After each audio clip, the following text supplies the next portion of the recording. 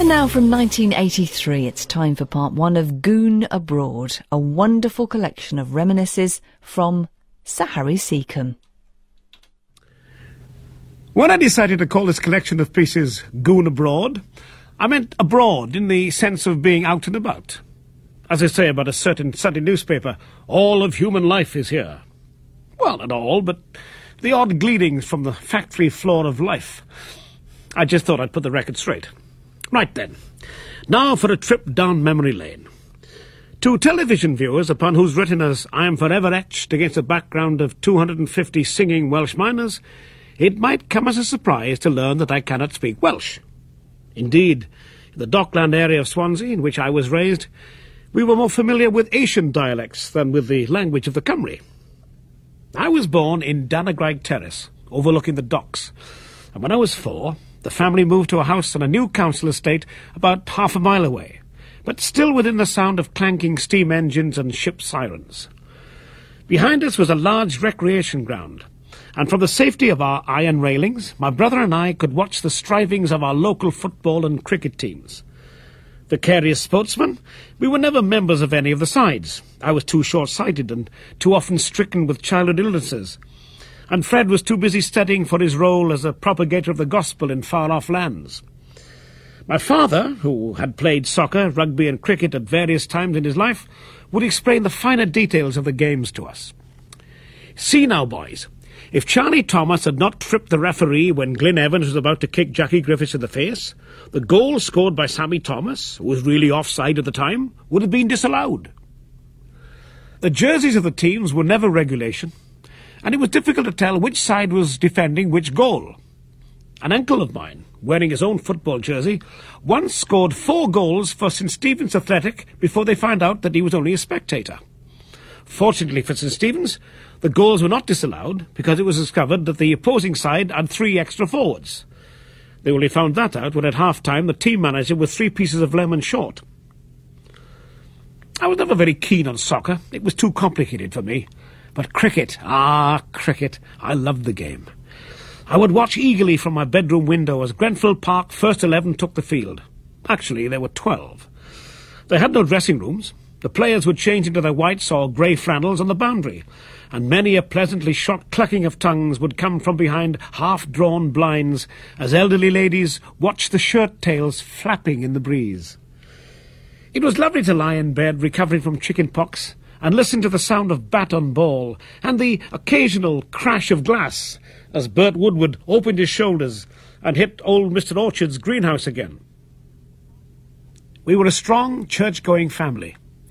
My brother and I were in the choir at St Thomas Church from the time that we were 7 years of age. And for a long time, owing to the fact that I was so short, myself and David Porter, who was even shorter, and that rhymes, led the choir from the vestry. It was quite a big church, built in 1860-odd in Welsh Gothic style, and had very beautiful stained glass windows, through which shafts of light would shine upon the choir stalls on summer Sunday evenings, and I would bathe self-consciously in them.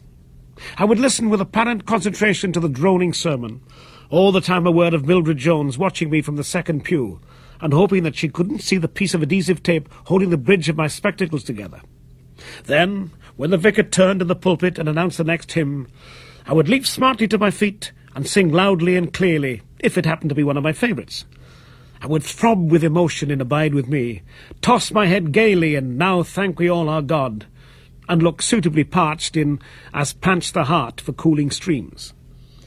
The choirmaster, come organist, from his commanding view of the choir boys in the mirror above the organ keyboard, used to say that I could put more into Rock of Ages with my face than the whole of the Morris and Orpheus with their 200 male voices. I was also capable of hanging on to an amen until both myself and the vicar had gone purple. There was a great sigh of relief from the whole of the choir when my voice began to change and I was transferred to pumping the organ. This was a task which I performed with varying degrees of energy.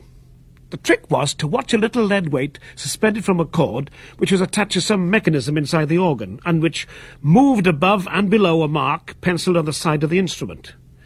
If the weight went above the mark, you had to pump the wooden handle like mad to keep the air going and bring the weight down again.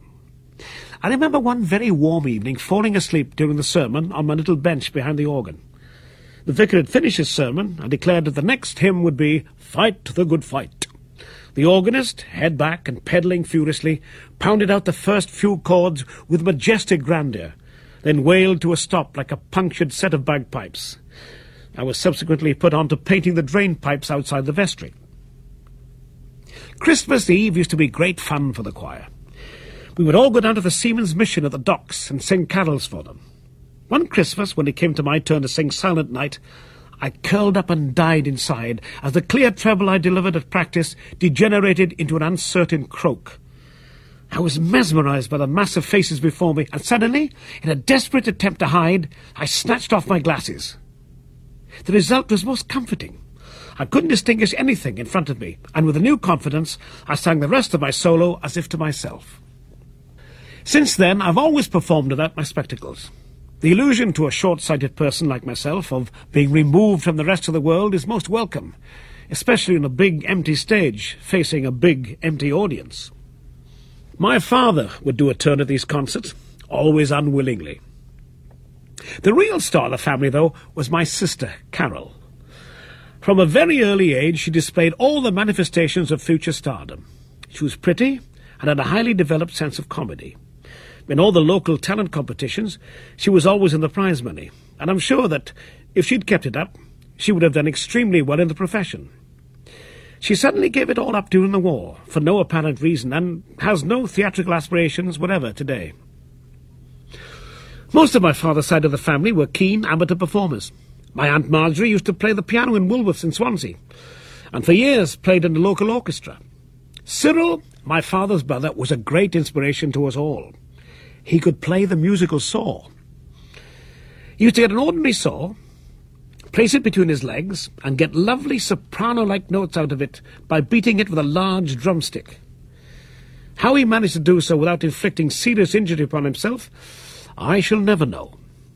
Then there was my Aunt Marjorie's husband, George Charles, who played drums for years with the Cascasseys band at the Langdon Bay Hotel, and was also a fine tap dancer.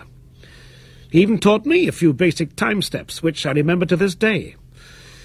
We used to go out into the garden of my grandparents' home in William Street and dance on a proper tap mat he had had since the days when he was a pro himself. For hours he would try to teach me how to flick my foot to get that double tap sound, and I would hop about with all the grace of a penguin. They were happy days indeed. At night, I shared a bed with my older brother. In such close proximity, one tends to find out quite a lot about one's companion's nocturnal habits and eccentricities. My brother had one particular gift which I envied, an ability to regurgitate his supper. He would lie there in our communal kip, contentedly munching away at the fish and chips which he had consumed half an hour previously. Every time I tried to do the same, the consequences were dire in the extreme. However, there was one thing which I was able to do, and he was not. This was a knack of deciding what I would dream about beforehand, and, composing myself for sleep, I would drift into my chosen fantasy at will. At the time I was a great Tarzan fan, and he figured largely in my predetermined nightly adventures. We had little money to spare. Sometimes it ran so low we'd have to stoop to pick it up. But we had fun as a family, and we were rich in affection for each other. My mother was really the head of the family, although she always let my father think that he was. "Wait until your father comes home," she would admonish us. "Wait until your mother gets back from shopping," my father would say, hiding behind his paper. My mother was a great one for shop window fuddling, as she called it. She would wander around the large stores comparing prices, clicking her tongue as she handled the merchandise, and all the time, behind her, I would walk, wide-eyed at the goods on display, trailing the stout, empty basket.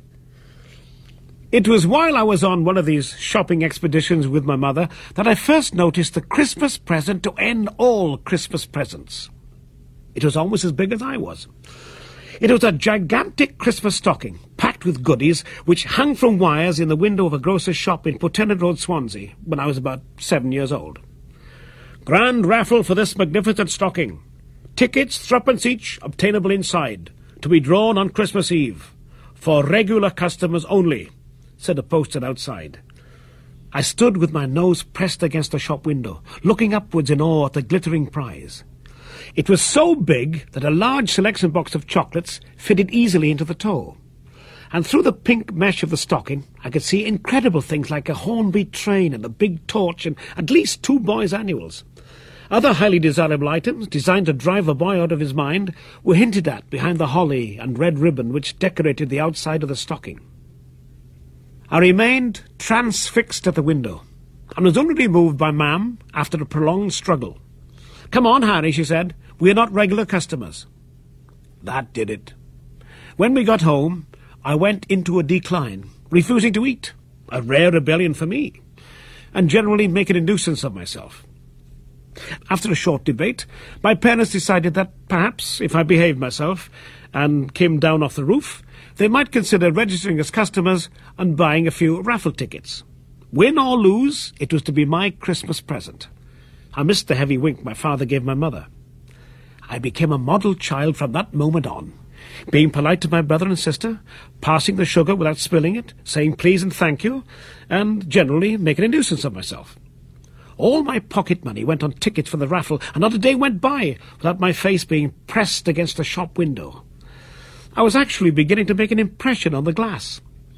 I would check the contents of the stocking as well as I could to make sure that nothing had been removed, examine the Hornby train for signs of rust, and be in a constant fret that the chocolate in the selection box might melt before the draw. I had 12 tickets in my hot, sticky hand as I stood with my mother in the sawdust of the packed grocer's shop on Christmas Eve.